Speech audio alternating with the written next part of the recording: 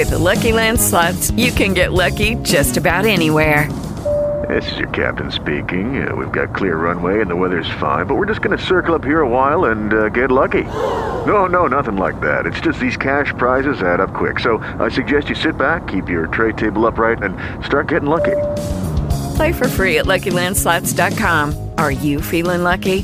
No purchase necessary. Void where prohibited by law. 18 plus terms and conditions apply. See website for details. Welcome to That Christian Geeky Couple. From Boise, Idaho, this is your host, Adam Graham and Andrea Graham.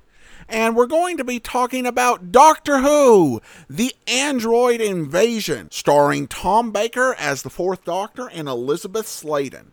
And in the story, the Doctor and Sarah Jane Smith land on Earth. Or do they? As they run into a town where everything is very strange.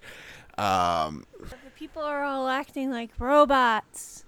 Yeah, but what could be going on? Maybe they really are robots. Yeah, but what clues might we have to the fact that there are robots about? They're acting like robots. Are there any other external clues that might give the audience a hint? Like the title of the story. Yeah, plus those weird people in spacesuits. Yeah, it was a weird and creepy setup, I think particularly in the first episode. But it was kind of obvious what was going on, that it involved androids. And there were a bunch of interesting setups, like all the money having the exact same date on it. The calendar in the town all having the same date of the month. And it's a nice bit of chasing and introduction of a duplicate of Sarah Jane, who leads to a very creepy cliffhanger in episode 2 of the story. And really, the Doctor and Sarah Jane are the highlight of the episode. They're really fun to watch. And even though this is not one of their better stories by any means, they make it worth watching.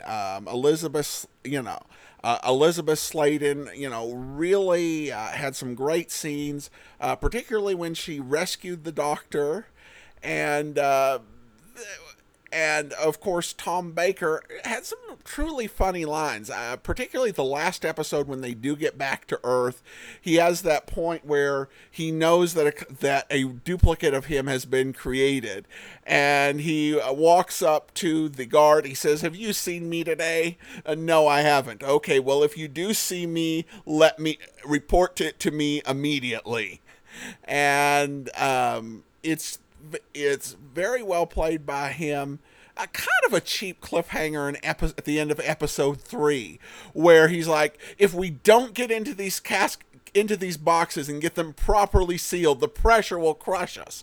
Well, Sarah Jane gets into her box, but it's not properly sealed. He doesn't get into a box at all, and so he's completely outside. And at the end of it, they're both fine, except Sarah Jane passed out when it was taken off. I guess the G-forces weren't as bad as they thought they would be. No. We also got to see the very last appearance of Harry Sullivan in the classic series. They need to improve their physics skills. I thought he had a degree in physics or something. I think the Doctor's supposed to have a degree in everything. Exactly. So why was his physics calculation so wrong? I think it was cliffhanger physics, because you get to a point in the episode where you have to say something dramatic leading into the next part. You could actually resolve your plot. Not have a cliffhanger, actually have all your loose ends tied up and... What type of madness is that? You do see Harry Sullivan, who was a companion with the Fourth Doctor and Sarah Jane throughout season 12, and for Terror of the Zygons. This is his very last story. And it was good to see him in the back in the series, even if it was just in a very minor role. And you also got Mr. Benton back. So there were some nice nods, classic series there, and some somewhat disturbing scenes with the androids. On the negative side, you have to keep in mind this was a season 13 episode, and season 13 led off with Terror of the Zygons, which was about an alien species introducing duplicates of human beings. And now we have the android invasion, which is about alien beings and aliens introducing duplicates of human beings. And then they have this astronaut who they brainwashed, and I kind of had some problems with him and his naivete, and then the fact that he didn't know that he actually had an eye, where he under an eye patch the aliens had put on him, because they said that they couldn't find his eye when they were reconstructing him. But you had an interesting point on that. That made sense to me. What didn't make sense to me is that somebody so seriously brainwashed was so easy to convince that he did in fact have an eye. Or that these people had in fact lied to him. Usually once his brain has been warped with his worldview, he's going to want to protect it. And he's more likely to have basically lift a patch, and if either swear up and down his vision is like blurry or something, that he can't really see out of that eye well and does need the patch, or to say, oh, the patch worked, see, they saved my eyesight. Yeah, and I kind of wonder why the aliens went ahead and I think they were the Crawl this week. Why they actually told him that they'd lost his eye, other than to set up that scene. They were not the brightest Doctor Who villains. I don't think Big Finish has brought them back. Probably exerting their control over him, most likely. I suppose, but they were not very memorable, or in many ways very smart villains. Their entire plot to infect Sarah Jane and to test how their virus would affect humanity depended on her drinking water, which she actually spilled in order to conduct electricity to stop her to stop the androids. You know, it's amazing. She spilled out the water, and the virus didn't manage not to infect anything. Well, it must be that the virus, to get started anyway, has to be ingested rather than smelt. Usually you can absorb water and anything in the water through the skin. Yeah, and so, yeah, that part didn't make sense. And like I said, it was too close to Terror of the Zygons, which is a fantastic story, and this one... Though, in defense, the skin is supposed to keep out stuff like viruses, but... I mean, if you'd had a cut or something like that, like I said, there's still ways that spilled water could have ended up hurting something. Well, Sarah Jane doesn't get cut. She only trips and hurts her ankle. Is there a point where the villain tripped into something and got all weird green stuff?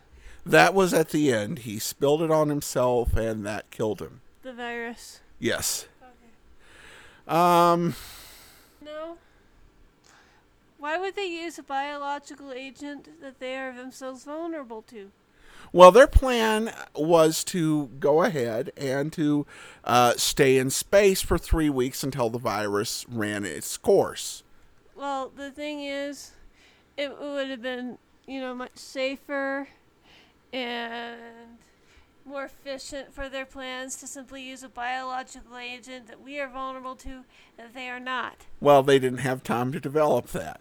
And wait a second, the alien leader didn't stay... Very smart. The alien leader didn't stay on his spaceship. He came down with the astronauts. And what makes you think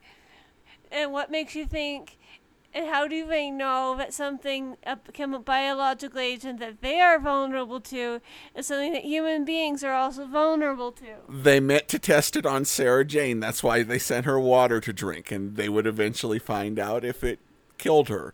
Though after they actually got to Earth with their invasion force of androids. And they didn't wait to actually see how the test went.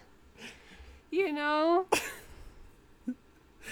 Are these aliens so deliberately not very bright at all? How did they manage to accomplish any of what they did accomplish? I don't know. They did say the doctor was a libertarian, which I guess is good news for their party nominee. Anyway. The doctor's a libertarian, huh? Yeah, that the doctors work for libertarian causes, though perhaps that term hadn't come to mean what it does today. What did they mean by libertarian back then? Yeah, like for liberty and freedom and not being enslaved and stuff. Okay. So this was definitely not as good as Terror of the Zygons. This is the invasion of the poorly planned invasion. Would have been an appropriate title as well. It would have been funny if the doctor had done nothing. The virus had done diddly squat to humans. They'd showed up in 3 weeks expecting to find us all dead and stare around at us as we're all fine as they step into the puddle of the stuff they had left in our water supplies weeks ago and turn into green mush themselves. That would be funny. But for what we have, I will give this one 6 TARDISes out of 10. It gets that much? Elizabeth Slade and Tom Baker. Really dumb. Hard to take serious villains. But Elizabeth Slade and Tom Baker. You're right. They were in it, so I will give it a 5. Okay, thank you very much.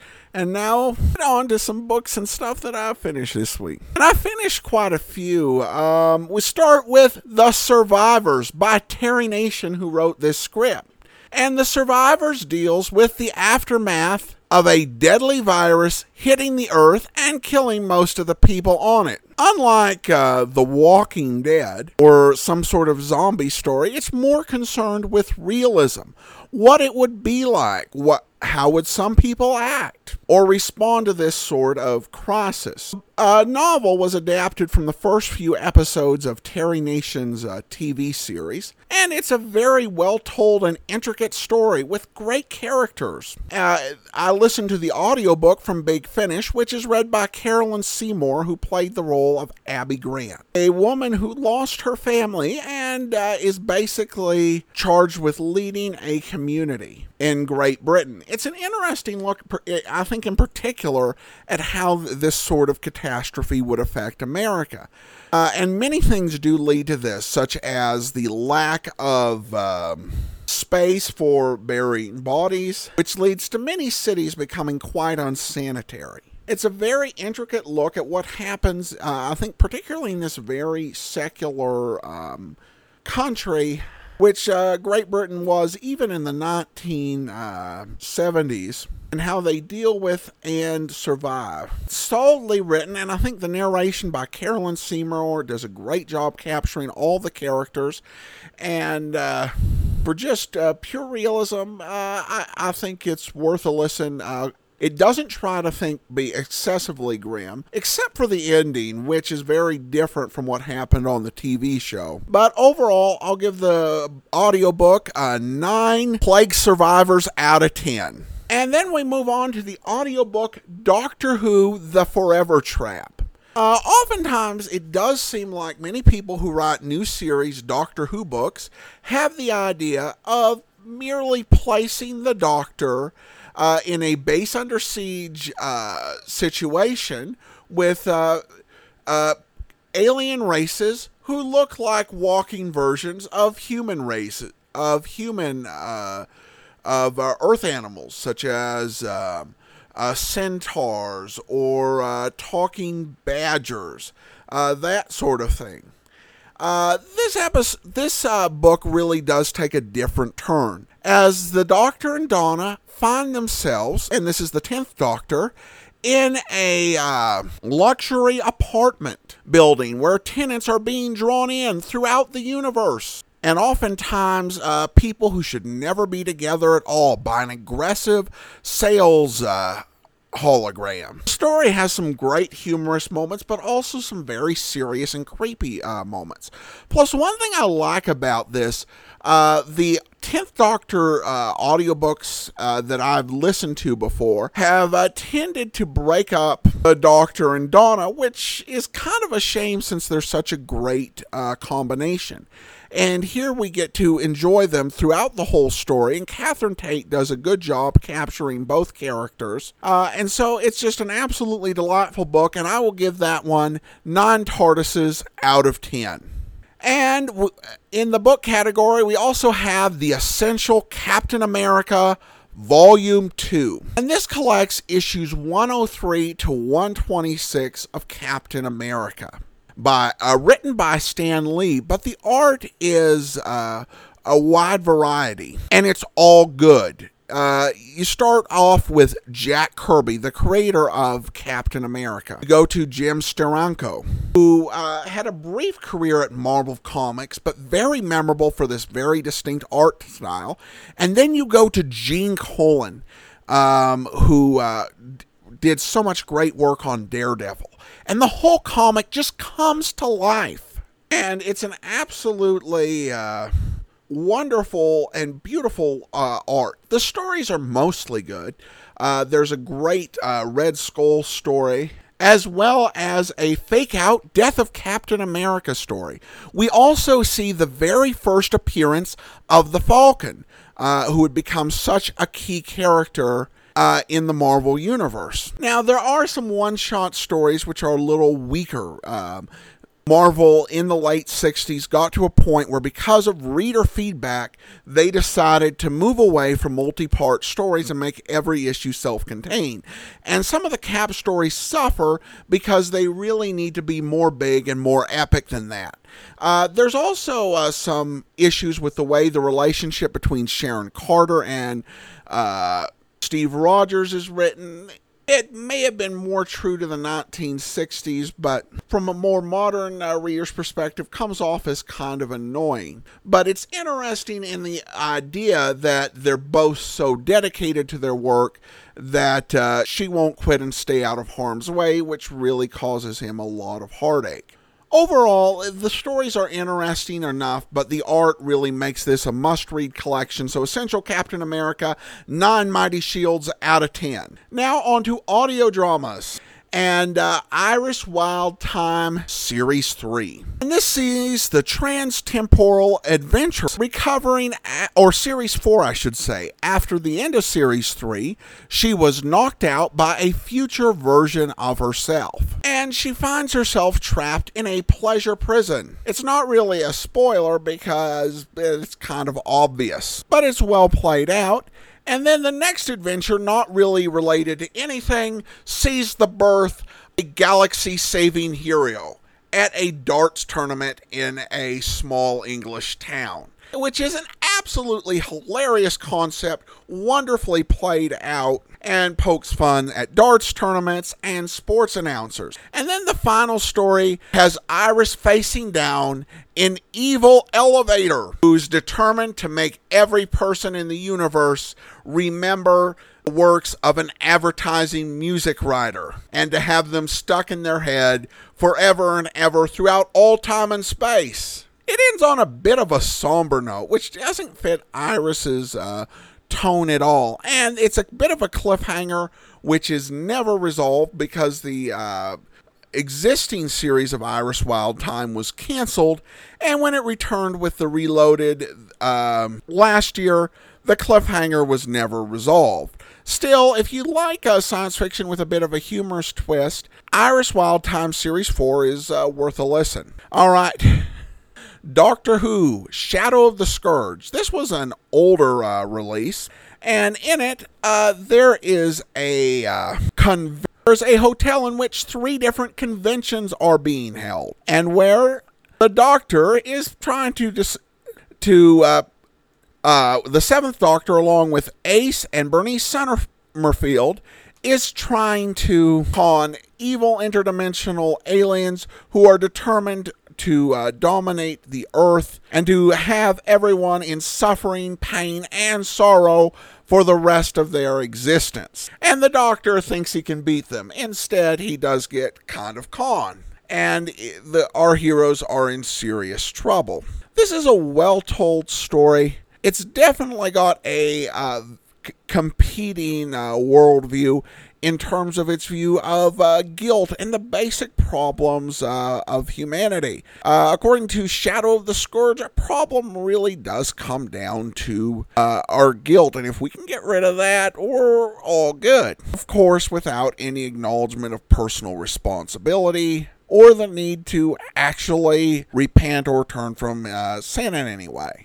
Definitely fits the more gray area feeling of a lot of the Virgin New Adventure novels in which Bernice Summerfield appeared. It's a well-produced work, but certainly its message is a bit flawed. Still, just on its production value, give it an 8 out of 10, but be prepared to write an essay later. Then we turn to the release, The Death Collectors. And in it, the Doctor runs into a scientist who is running experiments on death, as well as a species known as the Dar Traders. A species who are in a state of living decay and literally trade in death and trade in short-term cheats on death. Once again, this is a story that does explore some interesting high-concept ideas, and there are some well-written moments. This is also one of those stories where Big Finish, they did a release where there were 3 stories and then a one-parter. And the one-parter is actually a direct follow-up on the 3-part story. It's called Shadow of the Spider, and it's a fantastic little time loop story. And like I said, it does tie into the same story with the Dar Traders. And the Dar Traders are actually a pretty interesting alien species, certainly well voiced and with a bit of complication to their motives that makes them just interesting characters to listen to. Overall, the release is solidly done, though not essential. I'll give it 7 TARDISes out of 10. And finally, we turn to The Mutant Phase. And this is a very early 5th Doctor release.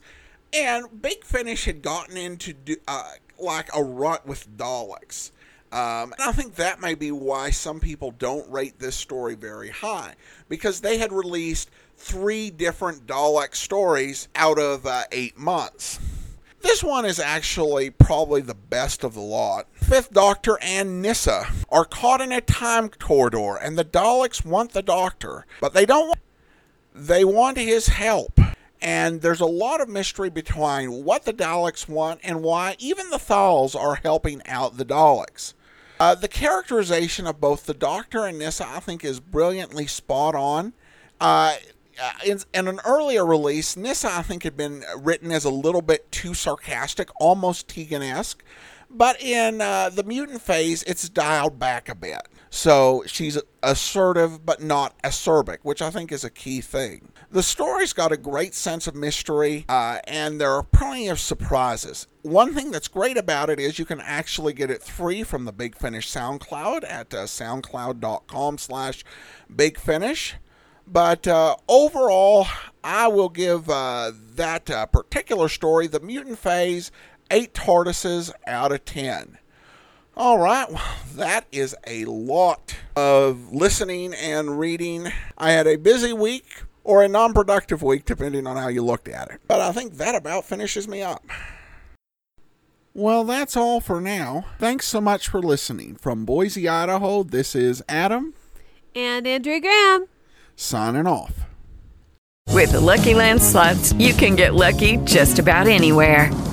This is your captain speaking. We've got clear runway and the weather's fine, but we're just going to circle up here a while and get lucky. No, nothing like that. It's just these cash prizes add up quick. So I suggest you sit back, keep your tray table upright, and start getting lucky. Play for free at LuckyLandSlots.com. Are you feeling lucky? No purchase necessary. Void where prohibited by law. 18+ terms and conditions apply. See website for details.